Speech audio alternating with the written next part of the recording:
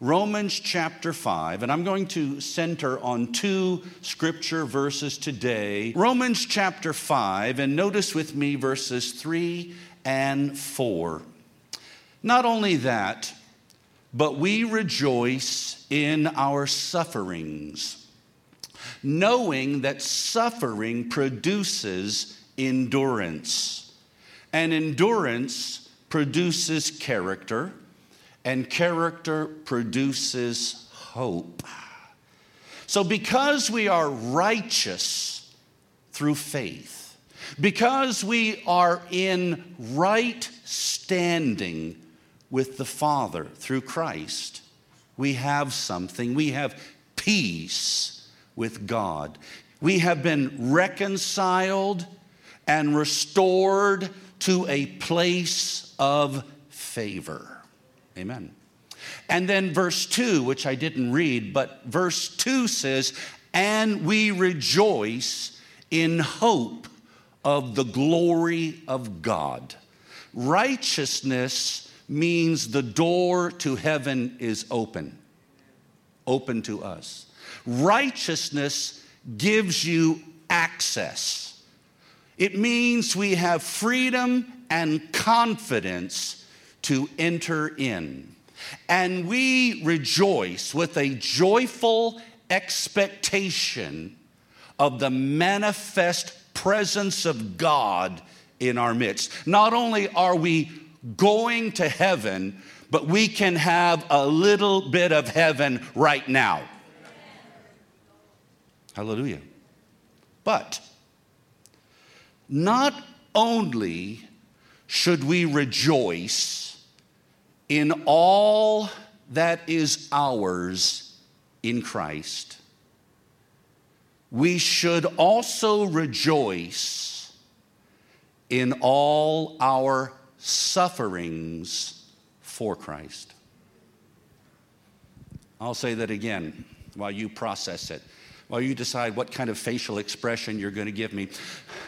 Not only should we rejoice in all that belongs to us because of Christ, equally, we should rejoice in our sufferings for Christ.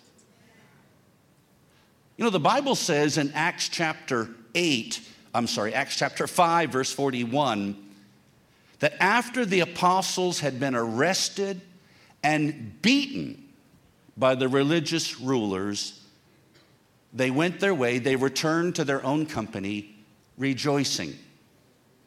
Rejoicing. On the way home from the jail, they were rejoicing. Why? Because they were set free? No, because they were counted worthy to suffer dishonor for his name. Woo! Thank you for your enthusiasm. Please sit down. They considered it a great honor to be dishonored for Jesus. Mighty quiet in this Holy Ghost church. Amen. Hallelujah. Now, some Christians seem to think that if you have enough faith, you will never experience any suffering in this life. Bless your heart. I'm so glad you're here.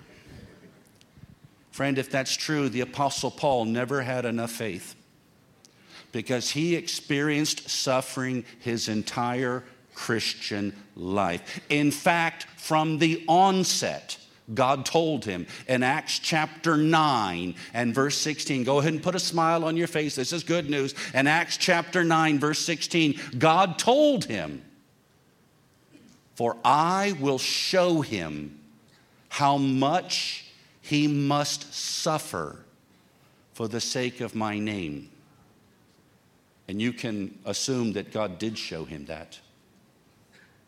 So that means Paul began his Christian walk and his ministry aware of two important facts. God told him, this is your future, Paul. Number one, you will carry the name of Jesus to the nations. And number two, you will suffer because of the name of Jesus. See, a lot of people want the signs, but not the suffering. It's a package. They go together. Hallelujah. I think that next Sunday I'm going to bring a recording of people shouting hallelujah. Amen, that's good preaching. And then when I point to the sound booth, they'll play it. Just so I feel that I'm with friends. All right, so here's what you need to know. When you got saved, how many of you are saved? Okay, put your hand down. How many of you are here? When you got saved, God became your Father. Woo. Jesus became your Lord. Woo-hoo. Heaven became your home. Woo. And Satan became your sworn enemy.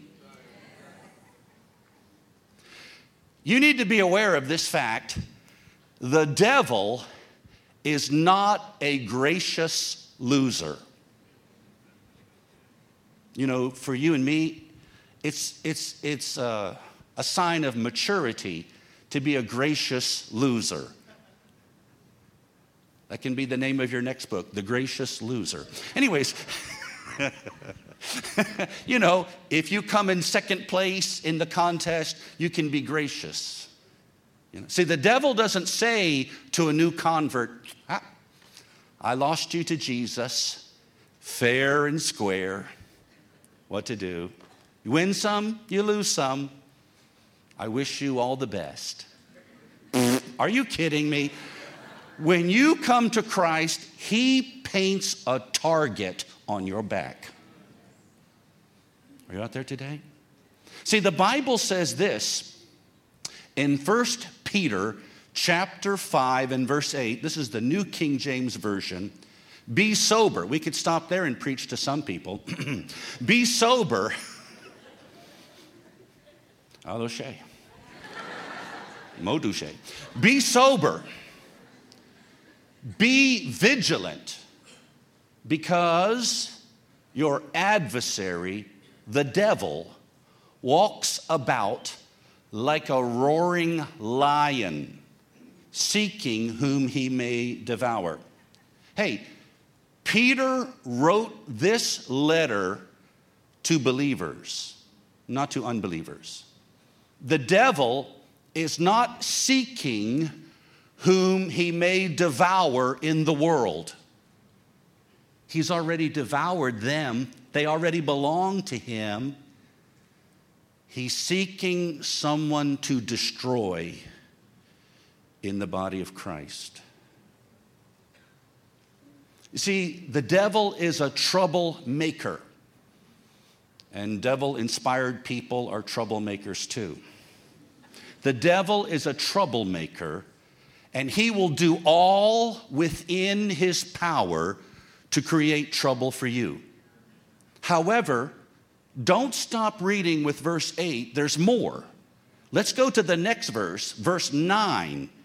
1 Peter chapter 5, verse 9 says, resist him, steadfast in the faith. Some translations say with your faith.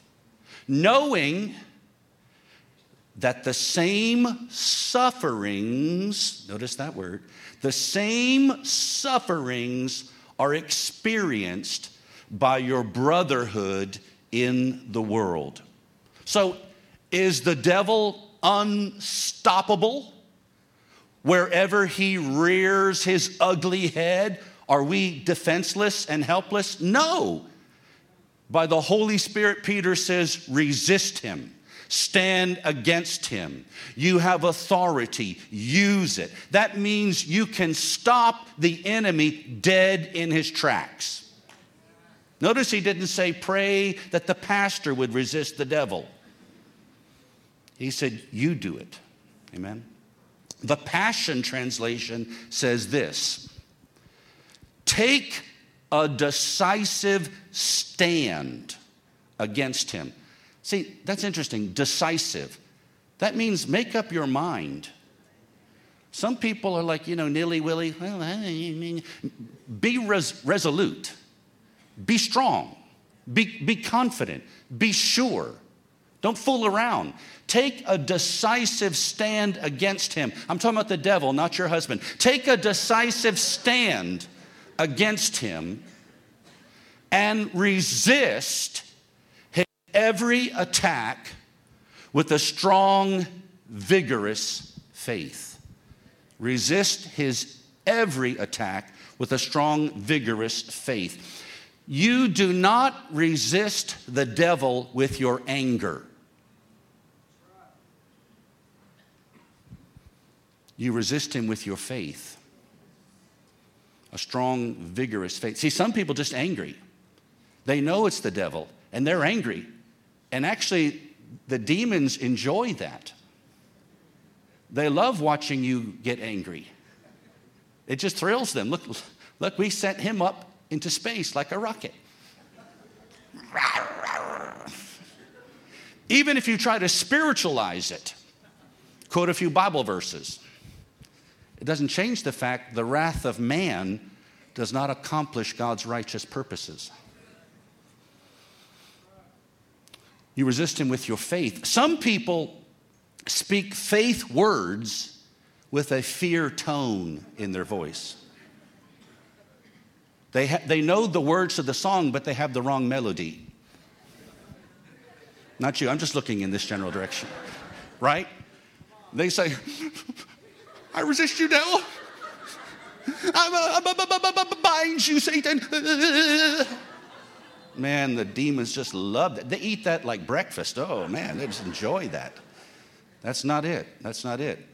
See, here's what you need to believe. That even the lowliest saint of God has authority against all the powers of darkness.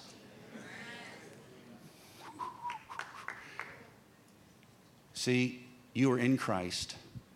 The Bible says you're seated with him in heavenly places, far above. That doesn't just mean geographically up in the air. It means superior to, in authority over, far above all principality and power and might and dominion and every name that is named. See, even if you're the little toe on the left foot of the body of Christ, you're still far above. Somebody get happy in the house right now. I'm telling you, that's good news. You need to believe that. Amen. Now notice again in verse 9, 1 Peter 5:9. Notice this. Peter said that your brotherhood in the world. He's referring to believers everywhere. And he says they experience the same sufferings. See? Now, he especially is referring to persecution. But here's the point. Taking a decisive stand against the enemy will not necessarily prevent all suffering. Because you just got through saying, resist him, knowing that all Christians are experiencing the same sufferings. Well, if you resist him and there would be no suffering, they wouldn't be experiencing the same sufferings.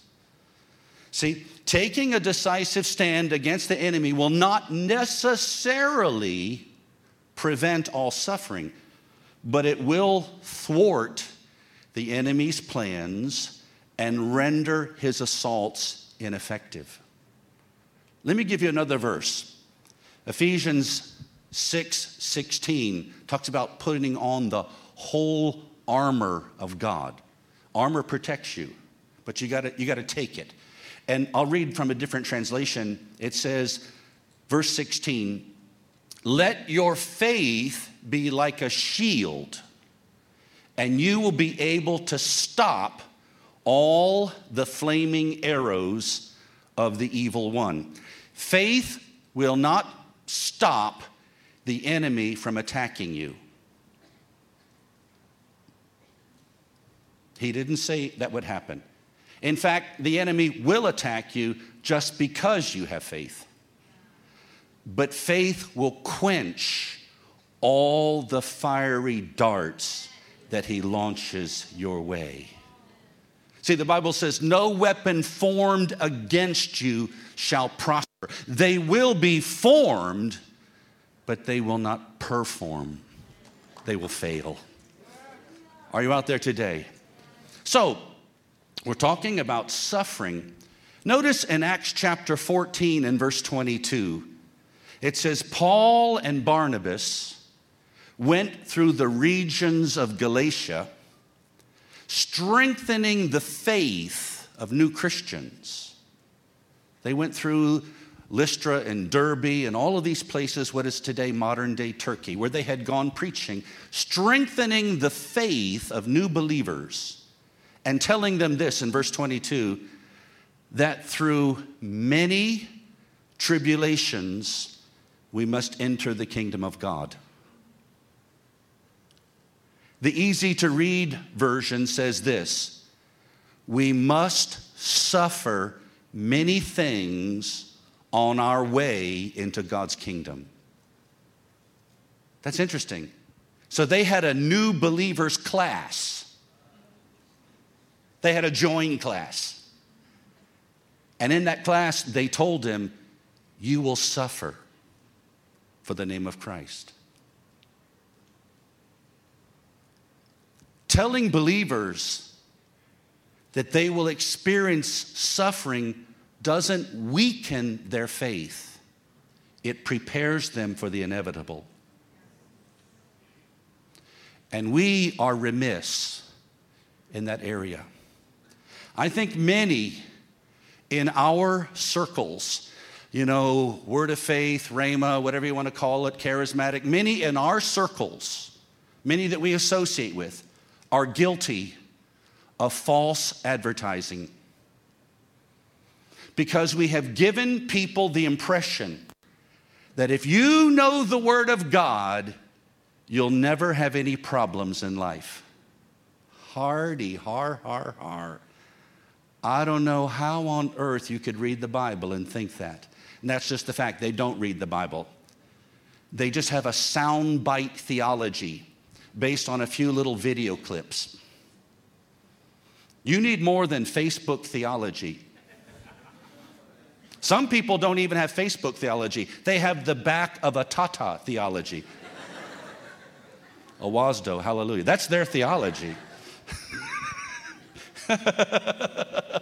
Yet, in the parable of the sower, in Mark chapter 4, in the parable of the sower, Jesus described some people who receive the word with gladness. Immediately receive the word with gladness. Hallelujah.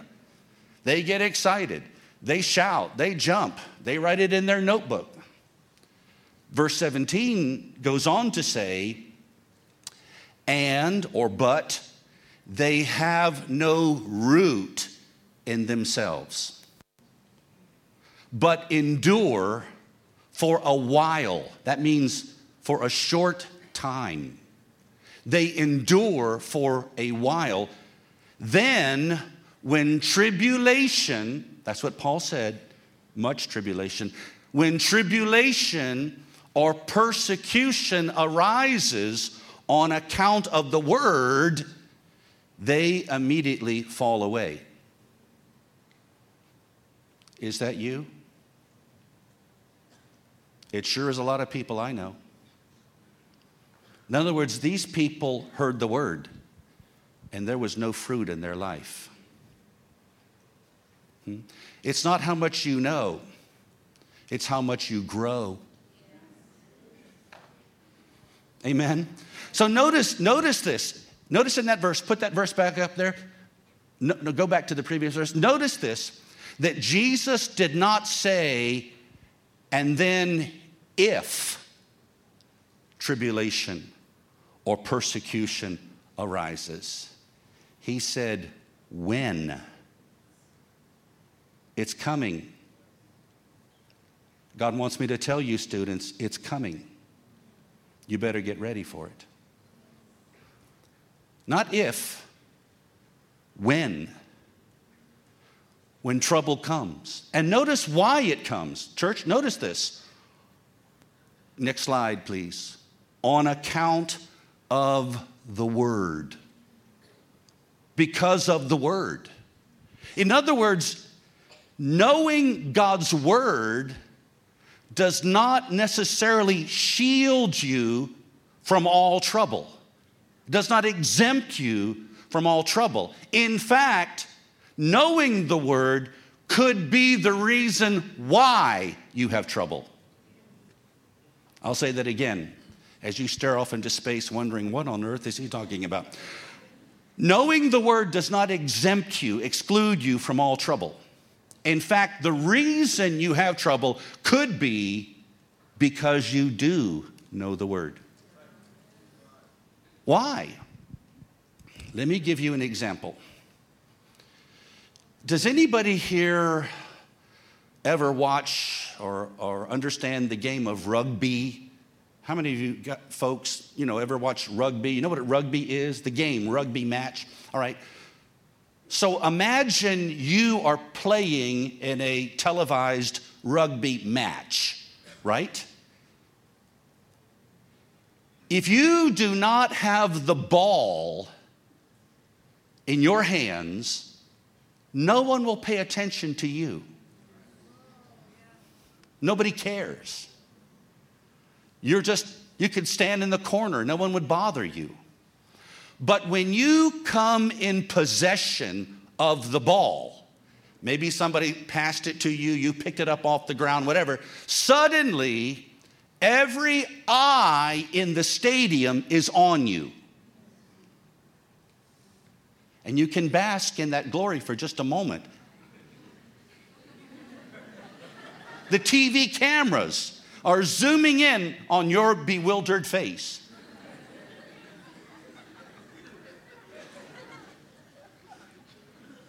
But it will be short-lived.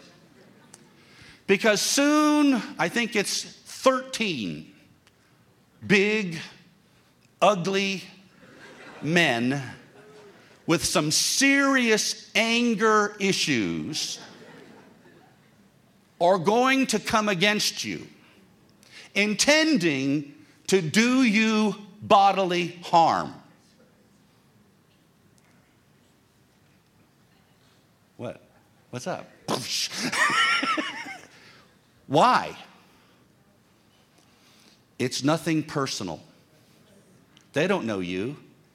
They don't know, the name of your village or who your mama was. They don't care. They know this. The other team realizes when you are in possession of the ball, now you can score.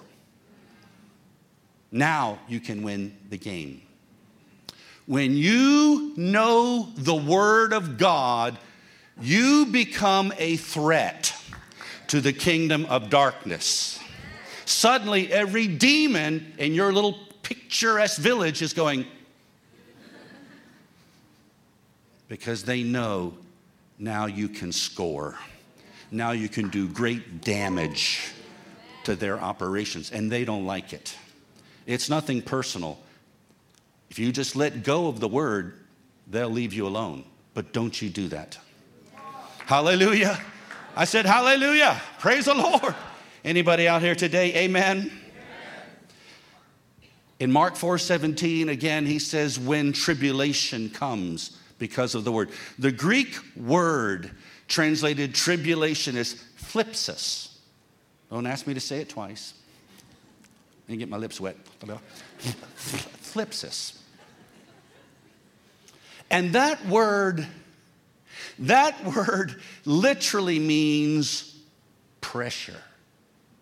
In the Greek language, tribulation. We think he's not just talking about like the mark of the beast and the dragon, end time events. He's talking about pressure. Pressure. This word denotes a troubled situation that brings trouble into your soul.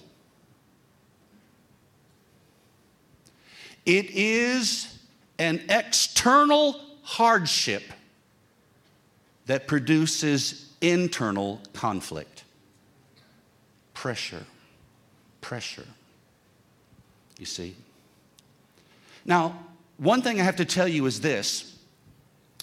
We live in an imperfect world. Things don't always go like they should be. The microphone cuts off. The live stream doesn't work. We live in an imperfect world. You understand? How many of you here are perfect? Please don't raise your hand. Don't embarrass yourself. So you need to realize that not every disappointment in life is a demonic attack against you. Some people see demons under every chair, a bugger behind every bush. That's the devil. The devil stole my toothpaste. The devil, we live in a fallen world and things can go wrong. Are you listening to me? However, on the other hand, the devil, who is the God, small letter G, the God of this world, 2 Corinthians 4:4 calls him that, the God of this world, he will influence people and orchestrate events in an attempt to thwart or stop the plan of God for your life. Are you listening to me? For example, a man gets saved. Woo, hallelujah. And suddenly, his family is angry with him. Sound familiar to somebody? His friends abandon him. He loses his job. Someone steals his motorbike. What's going on? Nah. What's going on? You see, the devil is stirring up phlipsis, pressure.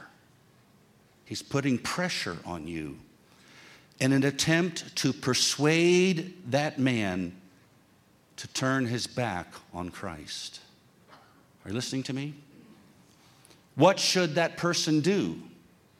Endure hardship with a dogged determination that he will never forsake the Lord. Paul, in the face of impending arrest and imprisonment, said in Acts 20 and verse 24, "But none of these things move me." Woo-hoo. None of these things move me, nor do I count my life dear to myself, so that I may finish my race with joy. Listen, people prophesied to him. They're going to arrest you. They're going to imprison you. You're going to suffer. When you go to Jerusalem, trouble awaits you. And they pleaded with him. Good people, godly people, people who loved him with tears were telling him, "Don't go to Jerusalem, Paul. Please don't go." And he said, "None of these things move me." See, that should be the attitude of every disciple of Christ. None of these things move me. There's trouble. People are talking about me. Some people are writing articles about me in the newspaper. None of these things move me. I'm not just going to run my race. I'm going to finish it. Can I get an amen here today? Hallelujah. Or you take a stand on the promise of God. You believe that you have received it according to Mark 11:24. Woo!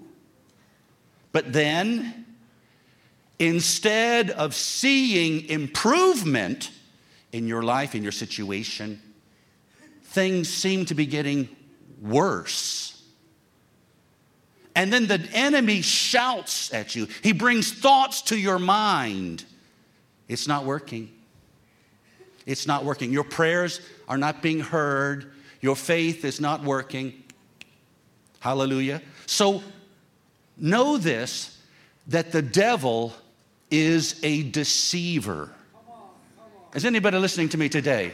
Here's where the action is. The devil is a deceiver, right? If he tells you that your faith is not working, that's proof positive that it is working.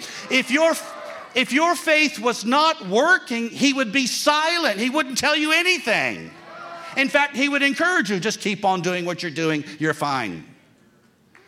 Your faith is putting pressure on the enemy. So he's putting pressure on you. Don't give in. Endure. Are you out there today? As long as you keep a tight grip on that ball, you can't lose. When arrows are flying your way, that is not the time to lay down your shield. Man, my shield is just full of arrows. That's the way it's supposed to be. Better to have a shield full of arrows than have a behind full of arrows. Attacks will come, but they're thwarted. They're stopped. They don't work. They're ineffective. They put you in prison, but God just brings an earthquake and shakes the place up, and hallelujah, everybody gets a better testimony. Hallelujah. Are you listening to me? Hallelujah. Now, there's something more to say. I want you to turn with me to 1 Peter chapter 4, verse 15 and 16. 1 Peter chapter 4, verse 15 and 16. But let none of you suffer as a murderer or a thief or an evildoer. Now right there you're going, amen, amen, amen. Well, one more amen. Or as a meddler. Some translations say busybody. What does that mean? Oh, it means mind your own business. I said mind your own business. Not everything that's going on in your neighbor's house concerns you.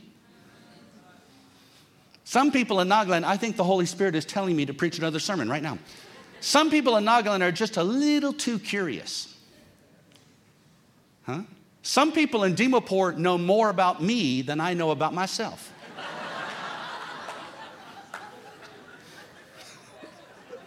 Mind your own business. Listen, you have enough problems of your own. Why are you meddling in somebody else's affairs?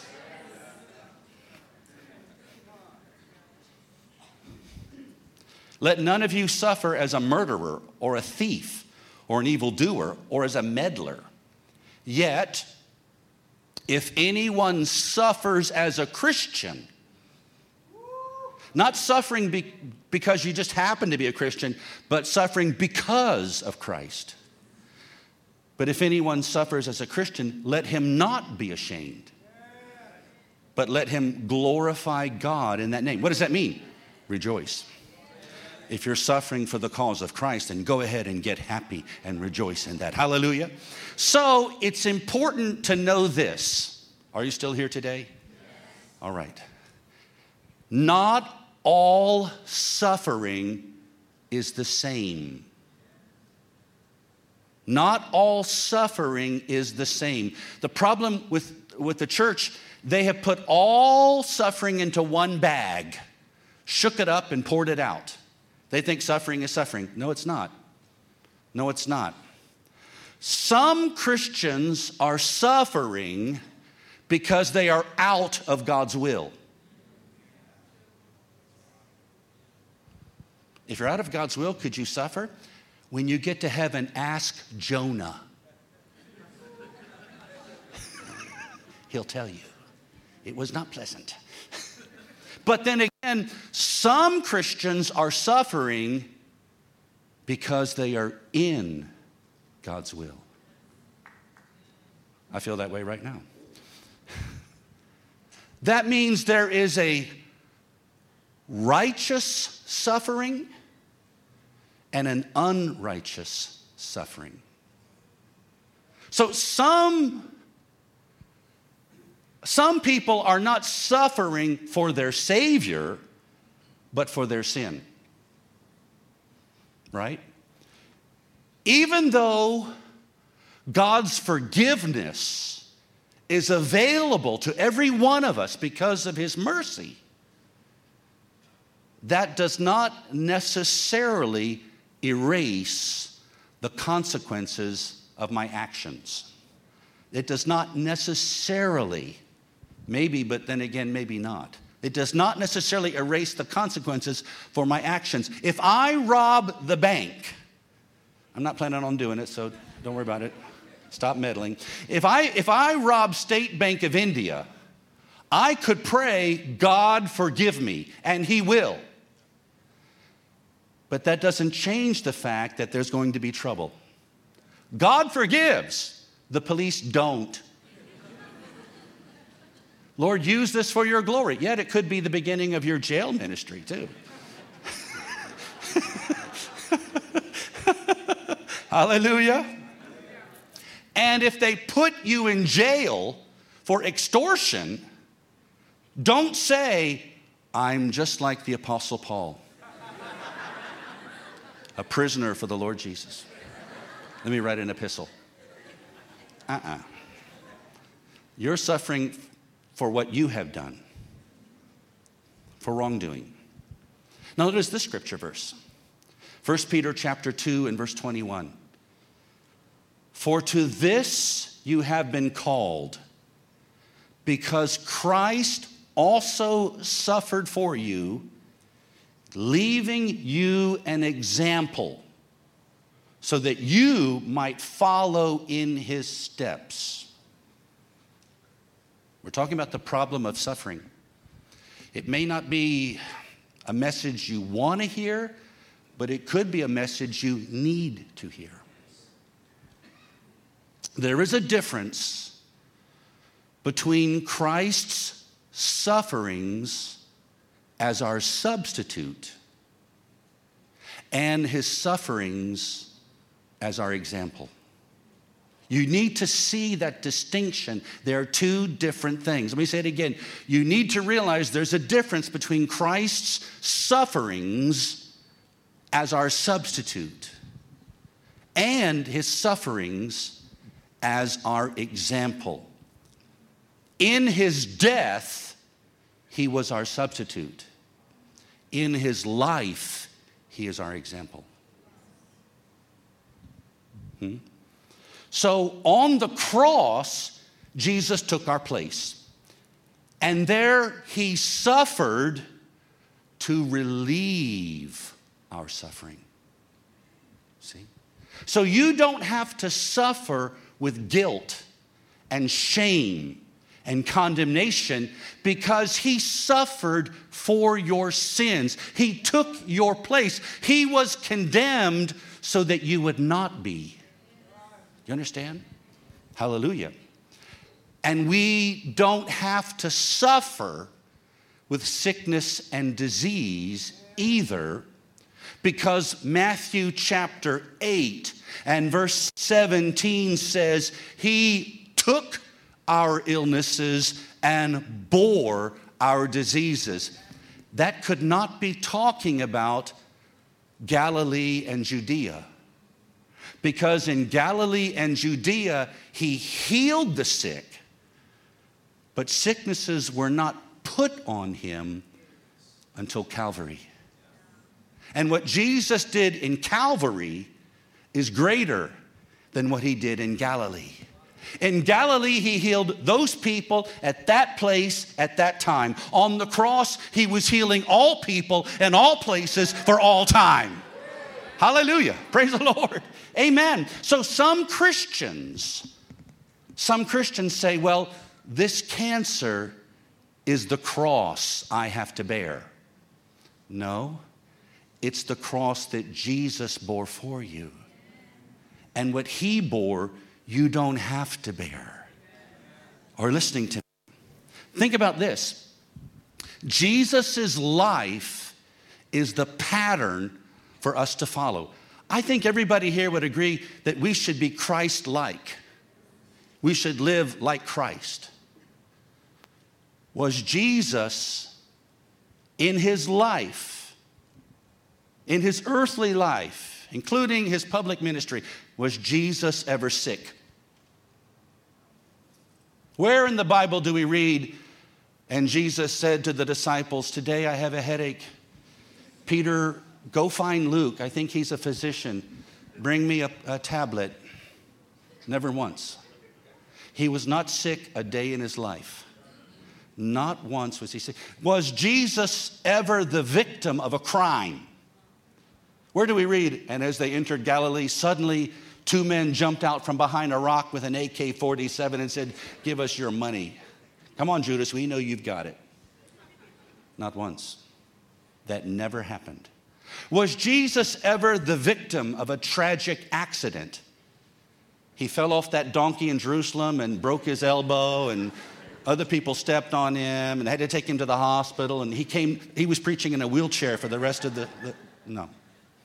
That never happened. See? So that tells me then you don't have to suffer in those ways either. All of those things, sickness, calamity, tragedies like that, all of those things are part of the curse of the law, and Christ redeemed you from the curse of the law. You don't have to suffer that way. I know many do, but you don't have to. You can be free from that. Hallelujah. Just like if you sin, you can have forgiveness. Well, if you're sick, you can have healing. It's available. It was purchased for you. It actually belongs to you. Amen. Is everybody happy today? Yes. At least the students are. If you don't get happy, I won't feed you lunch today. So I'll preach on fasting this afternoon instead. However, there is a suffering that he experienced, which we also must share. I know you don't want to hear it, but we have to preach to you the whole counsel of God's word, not just our pet doctrine, not just our favorite verse. And you need to know this. There is a type of suffering that he experienced, which we also share in. He faced criticism, opposition, ridicule, slander. He was tempted by the devil. He was tested by his enemies. He was betrayed by a close friend. His family, his own family, they did not believe in him. And those who were closest to him, when he needed them the most, they abandoned him. And Jesus himself said in Matthew 10:25, if they have called the master of the house Beelzebul, how much more will they malign those of his household? In other words, if they criticize Jesus, they're going to criticize you. If they hated him, they're going to hate you. If they mistreated him, they're going to mistreat you. There is persecution. Listen, we need to develop stamina and steadfastness. Too many Christians have no root in themselves. They're superficial, they're shallow, and they're fragile.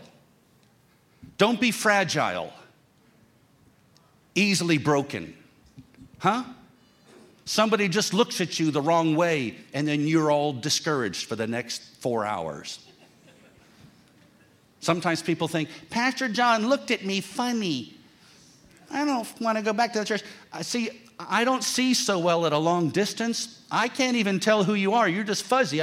I'm just trying to figure out who you are. I'm not looking at you funny. Besides that, all of you are looking funny at me all day long. So. Man. The usher puts you in a seat that you don't like. And then we don't see you for an entire month. You're fragile, buddy. I said, you're fragile. God wants you to be strong. Come on, if you cannot stand strong in front of an usher, you're kidding yourself if you think you can take on the devil. All he has to do is say, boo, and you're running. Be strong in the Lord and in the power of his might. Greater is he that is in you than he that is in the world. Hallelujah. God wants you to be rugged and resilient. Hallelujah. God needs to toughen you up. Are you out there? You cannot be a wimp. There are too many wimps. Oh, they're not here this morning. But when you see them, tell them I said so. Too many wimps. Well, there are too many 40-year-old babies.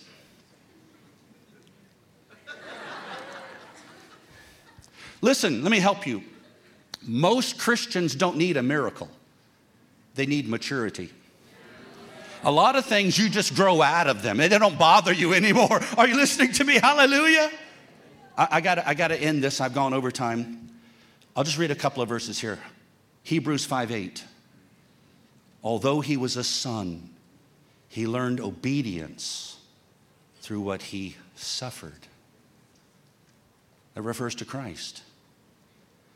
We learn more from the hard times than the good times.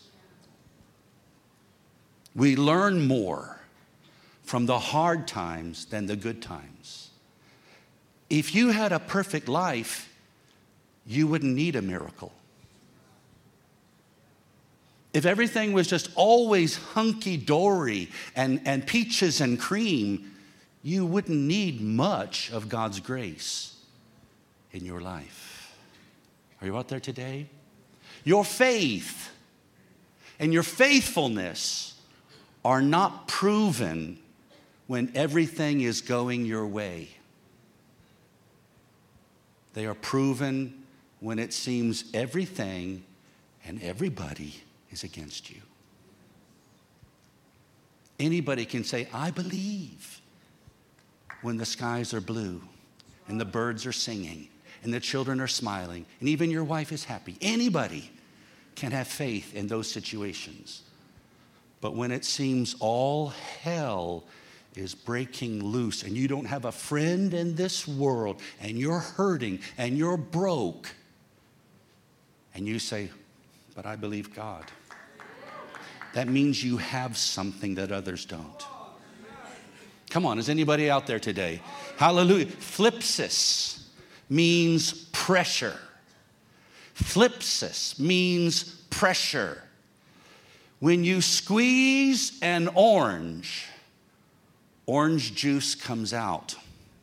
When you squeeze a lemon juice comes out. When you squeeze a true believer, faith comes out. Adversity reveals who we really are. Not just who we profess to be, but who we really are. Adversity doesn't make you weak. Adversity only reveals your weakness. It's real quiet today. Hallelujah. Hallelujah. Before the cross, there's one more stop. Gethsemane. The Garden of Gethsemane. Gethsemane means oil press.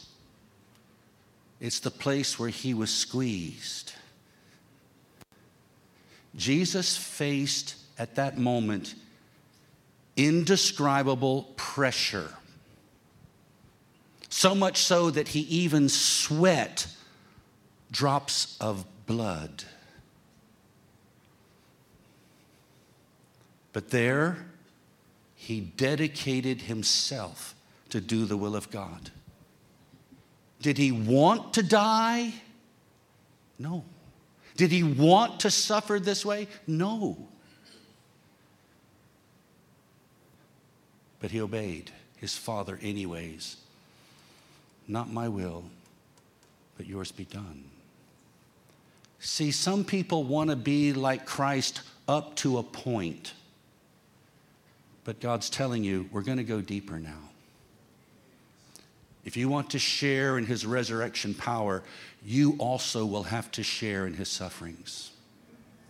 No one is asking you to die on a cross for the sins of humanity, but there is a suffering that we experience for being in the will of God, for doing his will. I think I know maybe a little something about that. I remember many years ago when my children were small, my wife and I were in America, my home country, visiting with my parents, staying with them. And we had to sleep in different rooms because we didn't have space for everyone.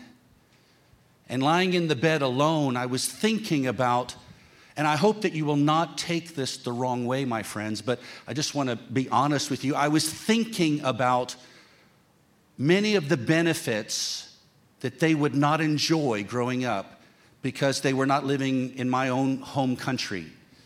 There are adjustments, there are, of course, many plus points, but then there are some, disadvantages too.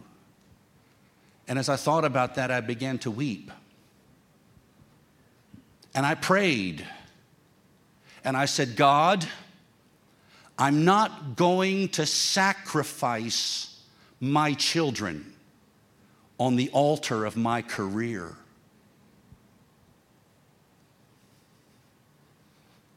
Just like that, the Spirit of God spoke to my heart and said,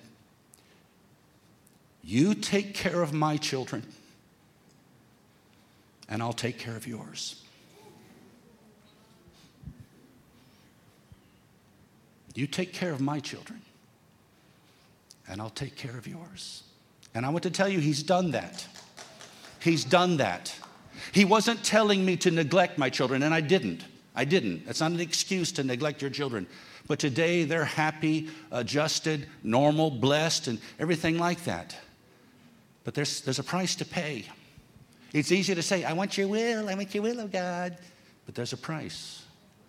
I want you to use me, God. There's a price to pay. Are you willing to pay that? Being in the will of God is not always pleasant to your flesh. I think sometimes we make a mistake. Maybe we make things a little bit too easy for people. Soft chair, air conditioning, nice sound system. When I was a boy, we sat on a hard wooden bench. There was no AC, there was no sound system, and it was really boring. But we endured. I have the backside to prove it. We endured. Recently, last year, I preached in one church in America. I was invited to preach there, some friends. And after I was finished with my message, the pastor, whom I did not know, it was our first time at this church. When I was finished with my message, the pastor stood up and spent more than an hour rebuking me in front of everybody in the congregation. Basically telling everybody I was a fraud, contradicting everything I had said. I wanted to get up and leave. I was seated on the front row, like right about here. I wanted to get up and leave. My wife wanted to get up and leave. I thought about, I wish someone would shoot this pastor. I looked to my wife, she looked to me. Neither of us had a gun. Actually, our friends who had invited us to that church were seated there, and we didn't want to hurt their feelings. So we just endured. I will say this, when it was over, he gave us a nice offering. Praise God, that was nice. It's not always pleasant. Not everybody's going to receive you. Not everybody's just going to pat you on the back and say, you did such a great job. Sometimes they talk about you. Sometimes people are motivated by envy. In Nagaland, everybody's favorite sandwich is peanut butter and jellies.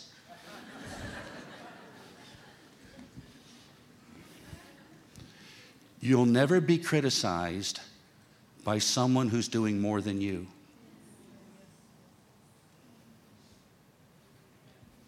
Hallelujah. Hallelujah. Hallelujah. Are you out there today? I got to go. I got to go. You got to go. We all got to go. But where will we go? Let me read the scripture again and we'll close. Romans 5:3. We rejoice in our sufferings. Why? Because we know something. Maybe before today you didn't really know this, because we know something. Suffering produces endurance. Mere trouble and hardship will not automatically give you patience. It gives you the opportunity to develop endurance and patience. Are you listening to me? And endurance produces character. The word for character in this verse means to pass the test, to be approved. You'll never possess the fullness of all of Christ's attributes and qualities. You'll never reach your full potential only by praying and reading your Bible. You'll have to go through some stuff. You're going to have to live it. You're going to have to experience some things. Are you out there today?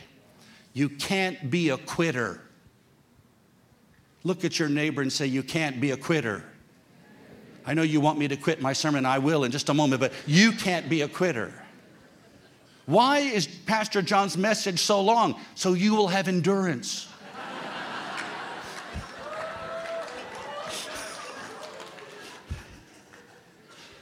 If mean people try to abuse you, you'll say, none of these things move me. I sat there while Pastor John preached year after year. This is nothing compared to what we got in church. I mean, we got beat up every Sunday. This is nothing. And character produces hope, an expectation of good things. Why are so many in the church without any hope? They don't look forward to anything. They have no confidence that anything good is going to come because they run from trouble. They run from trouble. Some people pop a pill at the slightest disappointment, taking the easy way out, trying to escape.